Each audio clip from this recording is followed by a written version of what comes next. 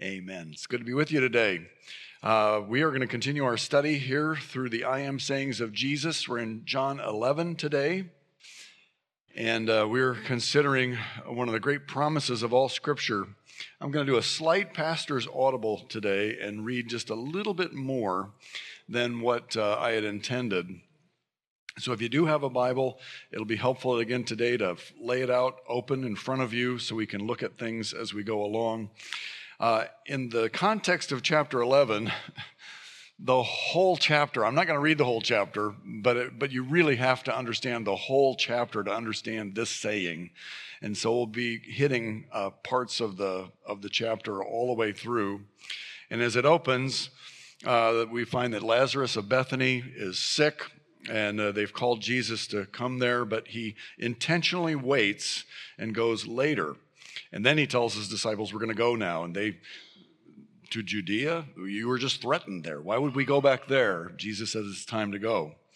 And so as we pick up the story in verse 12, we get the context, a little bit more of the context for today's I am saying. Please stand for the reading of God's word.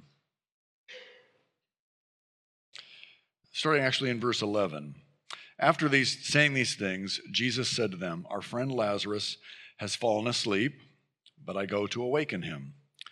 The disciples said to him, Lord, if he has fallen asleep, he will recover. Now Jesus had spoken of his death, but they thought he meant taking rest in sleep. Then Jesus told them plainly, Lazarus has died, and for your sake I'm glad that I was not there, so that you may believe. But let us go to him.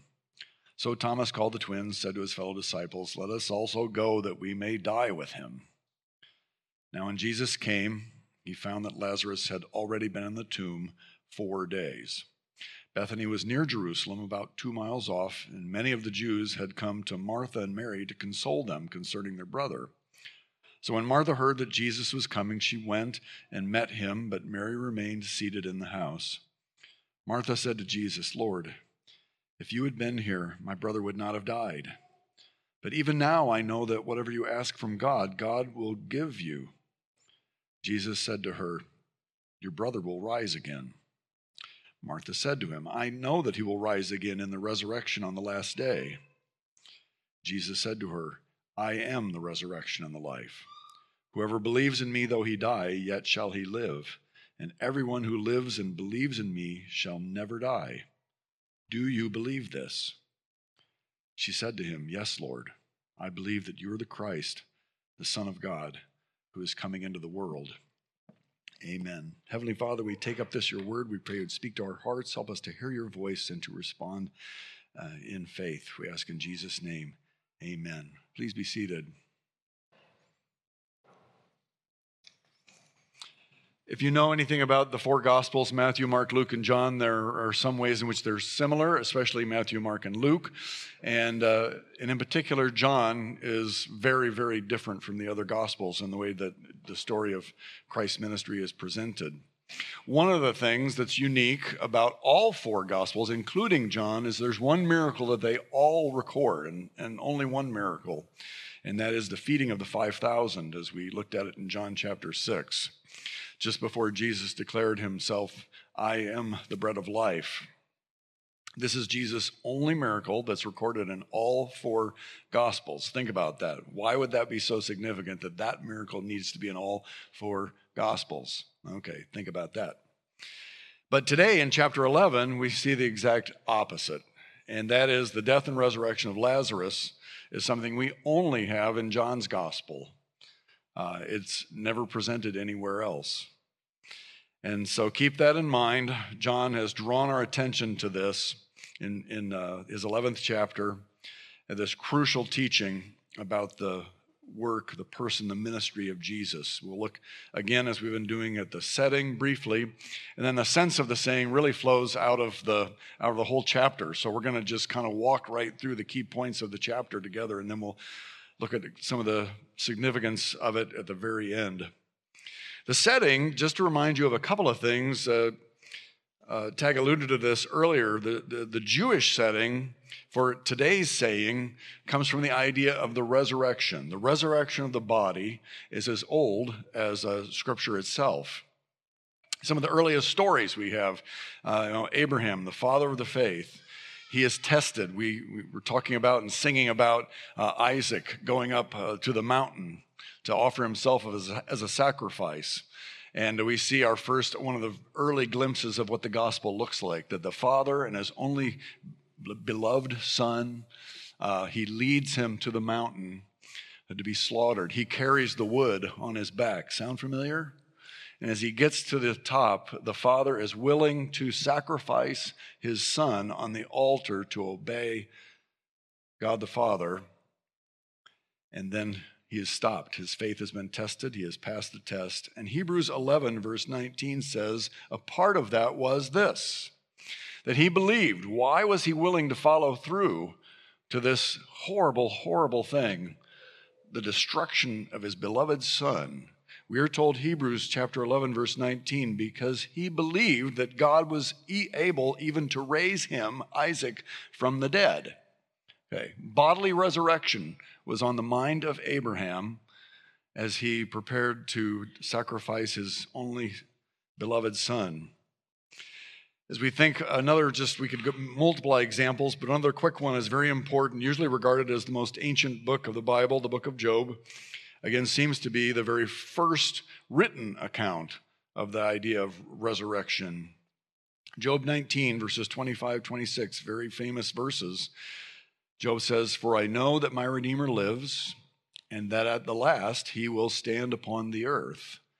And after my skin has been thus destroyed, yet in my flesh I will see God. In my flesh, after my skin has been destroyed, in my flesh I will see God. Job 19, 26.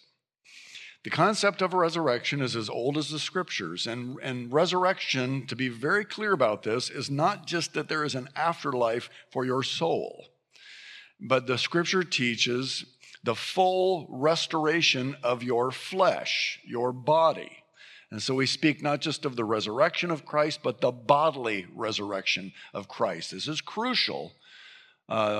This is what the Bible teaches, and this is the anchor of our hope.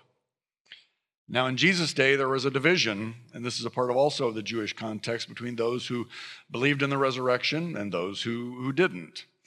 And we hear that throughout the Gospels. So we'll hear that little division that's going on. And while there are different groups, the two big groups that had this divide were the Pharisees and the Sadducees, the religious leaders.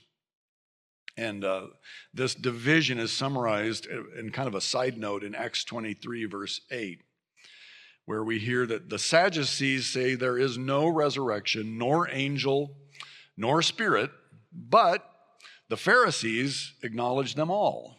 And so this division is a part of the immediate setting of chapter 11. We've got some who deny all of this and some who affirm this, and that's going to play a role in the rest of the New Testament as well. So this saying is in that biblical context of the resurrection of the body, your flesh being restored on that last day.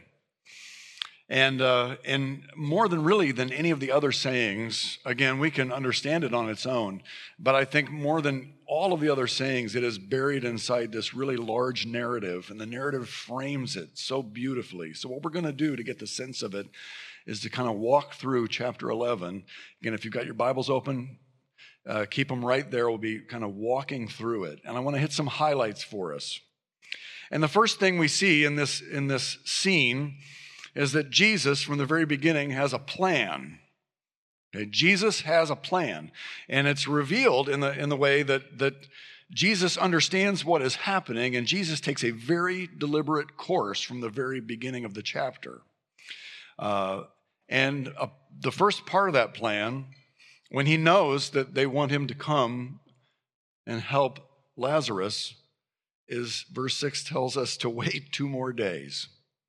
This is the purposeful plan of Jesus, not to go quickly, but to wait. To wait. Well, then Jesus, a part of this plan, he tells them that Lazarus has fallen asleep. And his disciples, he tells them, I'm going to wake him up. And it's always interesting, the disciples, they're fairly clueless. And they're very clueless again. Well, if he's asleep, maybe he'll get some good rest. He'll feel better. And Jesus then finally in verse 14, he speaks to them plainly. He says, okay, Lazarus is dead. He's dead. This is, I was using a metaphor. If you can't understand the metaphor, I'll tell you plainly. Lazarus is dead. At every step of the story, you'll notice that others they're catching up. They're trying to figure out what's happening. But Jesus is never surprised by anything that is happening. Never. We'll notice in this chapter that Jesus is saddened, he is troubled, he is deeply moved. We'll talk about that. But Jesus is never surprised because he has a plan. And he is effecting that plan very deliberately. Now that confuses us, and we oftentimes doubt Jesus' plan because the second thing to see in the chapter is that Jesus' plan is not like my plan. You'll notice a lot of other people in this chapter, they have a plan. They have the way that this should all work out, and they're trying to guide Jesus into their plan, and that doesn't go very well. Mary and Martha, it starts off with, they had a plan. Here's the plan. Jesus, come to Bethany. Heal our brother. Now think about that. They believed that Jesus had the power. He had the willingness. You just need to come. We find the disciples have a plan. Their plan is, don't go back there. You were almost killed there. Why would we go back there? Why would we risk our lives again? I guess we're all going to die together then. And that's what they come up with here, right? Let us go that we may die with him. This is a foolish plan, Jesus. Even in Lazarus' death, their backup plan was that, Lazarus would be restored on the last day, on that great day of the resurrection of the dead. Mary and Martha's plan, the disciples' plan, they were not Jesus' plan. And this is another thing that we just were hit with. A Jesus' plan is usually not like ours. Not at all. You know, when we're struggling, when we're in pain, when we're watching others struggle, that's what we do, right? We develop plans, contingencies. We have ideas of how this could somehow all work out. And then we pray that God would get on board with my ideas about how this could all work out, right? That's what we do, right? And then when our plans fail, we finally say, okay, Lord, what's your plan? And that's where the point of struggle is, because we wonder, does he really see? Does he really care? Jesus has a plan. Jesus' plan is not like your plan. The third thing we see that just jumps out of the story, this narrative, is that Jesus, when we ask the question, does he see, does he care? That's the one question that's clearly answered in chapter 11, because we see in this chapter that Jesus is deeply moved by our trials. Deeply moved. There's a word that's used only a few times in the Bible. It finds its way twice into this story. Verse 33 and verse 38, Jesus is described as, the translation is, deeply moved. And it's another one of those Greek words where it's really hard to find an English equivalent. It's the word in the Greek that's used for the snorting of horses. Think about that. There's this deep indignation, outrage, anger. It's a really, really strong response. And this is Jesus' response to the situation twice. What is it that Jesus is so deeply moved about? What has brought about this strong reaction? In verse 33, the reaction comes when Jesus saw Mary weeping, and the Jews who had come along with her also weeping. Jesus is moved by our trials. Now, a lot of commentators have tried to say, well, hold on now. What exactly is Jesus angry about? What is he upset about? What is he weeping about? And the two general answers that tend to come out are something like this. One, he is angry at the effects of sin in this world, which leads to death. And so he sees the results right in front of him of all the pain and anguish and suffering that come to us from sin.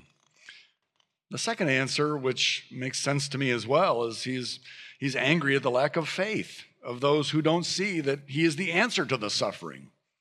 And so there is some faith building that has to go on in this situation. And I wonder if it isn't perhaps a little bit of both. That he sees the ones he loved living in a world of pain and misery, and he sees those same ones without the sufficient faith to believe that he has the power to overcome this world of pain and misery.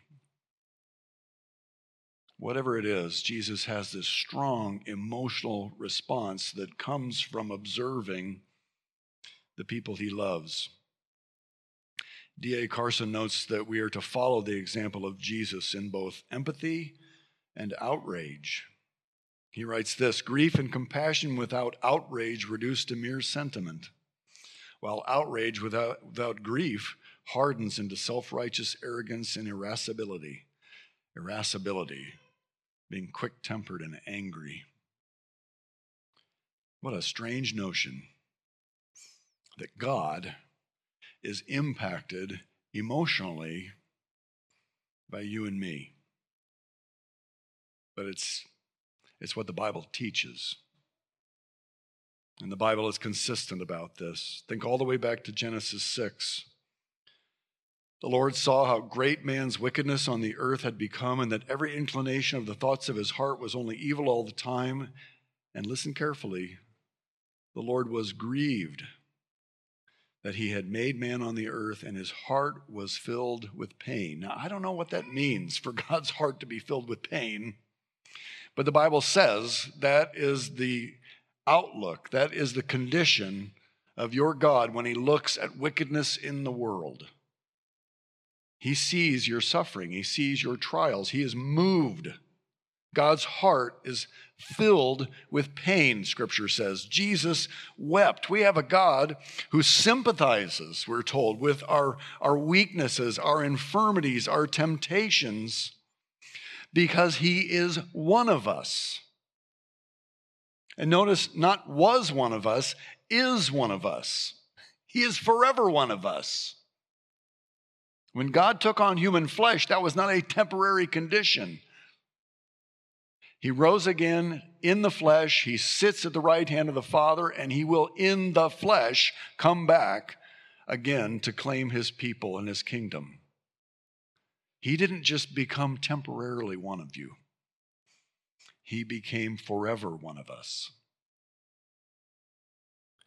So what is Jesus going to do in the midst of our trials?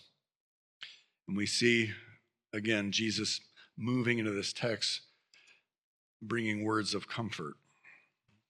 And that's what he's doing all along. He's bringing words of comfort. Jesus explains his plan to the disciples. Verse 9, I've been given so much time by the Father to accomplish my mission, and even what might seem at personal risk, I've got to do it. I've got to work while there's still daylight. Later, he begins to explain his plan for Lazarus, verses 14 and 15. He is going there to build their faith in order that they might believe. But even when Jesus gives explanations, they usually don't bring the comfort that we want.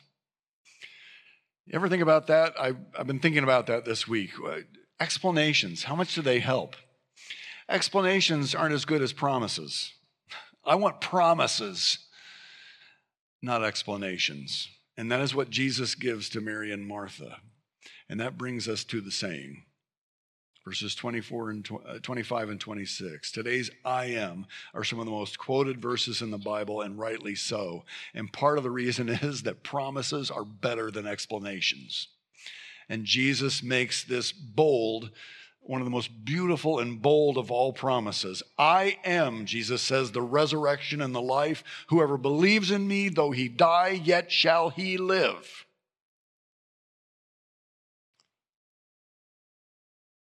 Martha answers, yes, Lord, I believe you are the Christ, the Son of God who has come into the world. Yeah, your words are true, Jesus. And yet Jesus is convinced that she doesn't really understand. She doesn't really know what it is that he is saying. Jesus asks us in moments like this, do you believe? God takes us to the point of testing routinely in our troubles. Do you believe this? It's easy to believe when life is going well. It's different to believe when you're standing at the tomb of a loved one who's been dead for 4 days and the rot has begun and he's going to smell if they roll away the stone. Do you believe? It's an important question for us to ask, because I think sometimes people think that we say these kinds of words and we take these kinds of words to funerals because it will make us feel better. And I can only say they will only make you feel better if they are true. If not, then it's just some kind of a lie that we all jointly accept that will temporarily make us feel better. And that doesn't do much for me. It doesn't do a thing for me. Do you believe Jesus' words when we're standing at the entrance of the tomb, 4 days dead? And notice that's something that's mentioned twice in the text. This is a little known fact I hadn't learned before, that in Jewish culture, there was kind of a general idea that, if you're dead 1 day, 2 days, maybe even 3 days, who knows, maybe you've just swooned, maybe something happened, maybe you're going to somehow be roused. But also another convention of Jewish culture was by the 4th day, there's no doubt. This is a no-doubter. Not only are they dead, but they're decaying and it's going to smell.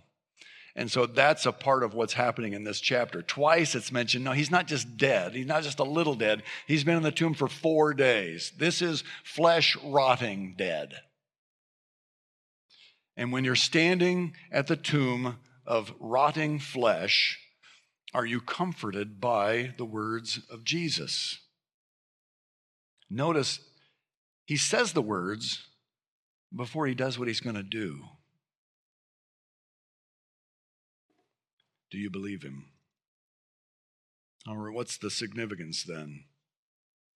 The big thing that is happening in chapter 11, I think, is this question that it begins with, and then it flows out of this. And the question is, why did Jesus wait? He could have gone earlier. He chose not to. He lined everything out this way according to his plan, and we get some fairly direct statements as to why he did that. Why did Jesus wait? And in our own lives, we begin to wrestle with those kinds of things. We wonder about God's timing. And that's why chapter 11 is really helpful to us, because it helps us to see the kind of questions we have in a different setting. What's Jesus up to? And when we see what Jesus is up to, it will begin to change us. God purposely puts us into seemingly impossible situations in order, Jesus says in chapter 11, to show us his power to build our faith, right? To shape our character and to teach us to trust him. That's what he's doing throughout the whole chapter. He could have done it a different way, but for all these reasons, he chose to do it this way, for the good of those present. And we're sometimes confused about what is good for us, but God is never confused and never distracted from what is best for us. And so he puts us purposely into situations like this that will show his power, that will build our faith, that will shape our character, that will teach us while we're still at the tomb to trust him. And so we try to believe that. Another one of the most often quoted verses in the Bible, we know that in all things God works for the good for those who love him, who've been called according to his purpose. And so we've heard it and we memorize it and we cling to it in times of trouble. But there's only one way we're going to really, really, really believe it, and that's this. When he takes us to this place and he says, now believe it. Jesus knows the Father's plan and now speaks out loud for the benefit of those gathered. And this is what Jesus is doing. He's working toward his plan in the midst of pain and death. He is speaking words for our ears that our faith might grow. And so what is our challenge under these circumstances? What is your challenge of belief? This is a story about Jesus calling friends in the midst of horrible grief to trust him, to believe his word. Do you hear that, friends? This is what Jesus does. He's calling you in the midst of grief to trust him and to believe his word. Do you? This is the story of all of Scripture. God speaks a word and creation responds. That's Genesis 1 and 2. God speaks and it is so. And this is what we see in the gospel accounts of Jesus. His very first miracle, what did his mother say? She said, do whatever he says. When he speaks, things happen. Jesus, in most of his miracles, many of his miracles, he speaks peace to the wind and the waves. He speaks healing to the broken. He speaks forgiveness to the lost. And then in a loud voice, he speaks the words of life to a man rotting in the grave. Verse 43, with a loud shout, we're told, he said, Lazarus, come out. And Jesus is able to bring life from death. That's what he does all the time since creation. And brothers and sisters, this is our greatest point of doubt and our greatest point of fear. Sometimes it isn't that I don't generally believe this, but I don't understand his plan and his timing. And it makes no sense. In fact, we're very much like Martha in this story. We believe, and then we so easily doubt again. Verse 39, oh, Jesus, there'll be a bad odor. It's too late. It's too late. Martha is just like us. Faith and doubt all mixed together. But I want you to remember this about Martha. This is the same Martha who wanted Jesus to come earlier, verse 3, because she knew he could do something. This is the same Martha who knew that if Jesus had been there, Lazarus wouldn't have died, verse 21. This is the same Martha who said, even after his death, that God would give Jesus whatever he asked for, verse 22. This is the same Martha who affirmed the resurrection, verse 24. This is the same Martha who professed Jesus as the Christ, the Son of God, and then began to doubt. Doubt is normal. It's a part of our frailty and weakness. What do you do in your doubt, in your personal crisis? I want you to remember this, child of God. Jesus has a plan, and his plan is not like yours. And he sees you, and he is deeply moved by your trials. And in the midst of your trouble, his words bring comfort. And always at the end, his words bring life. And in your trouble, you don't really want an explanation. You want a promise. And Jesus has given you the promise. I am the resurrection and the life. Whoever believes in me, though he die, yet shall he live. And everyone who lives and believes in me shall never die. And then he asks, do you believe this? That's the question today. Do you believe this? And when we believe this, we can joyfully anticipate the day when Jesus will, with a loud voice from his throne, shout every name written in the book of life. Shout your name. Come forth. Let's pray. Heavenly Father, we thank you for the wondrous promises of Scripture and the hope of resurrection through Christ and Christ alone. We pray you would fill our hearts with true hope and true belief, and that we would be at rest and at peace in your promises. We pray in Jesus' name, amen.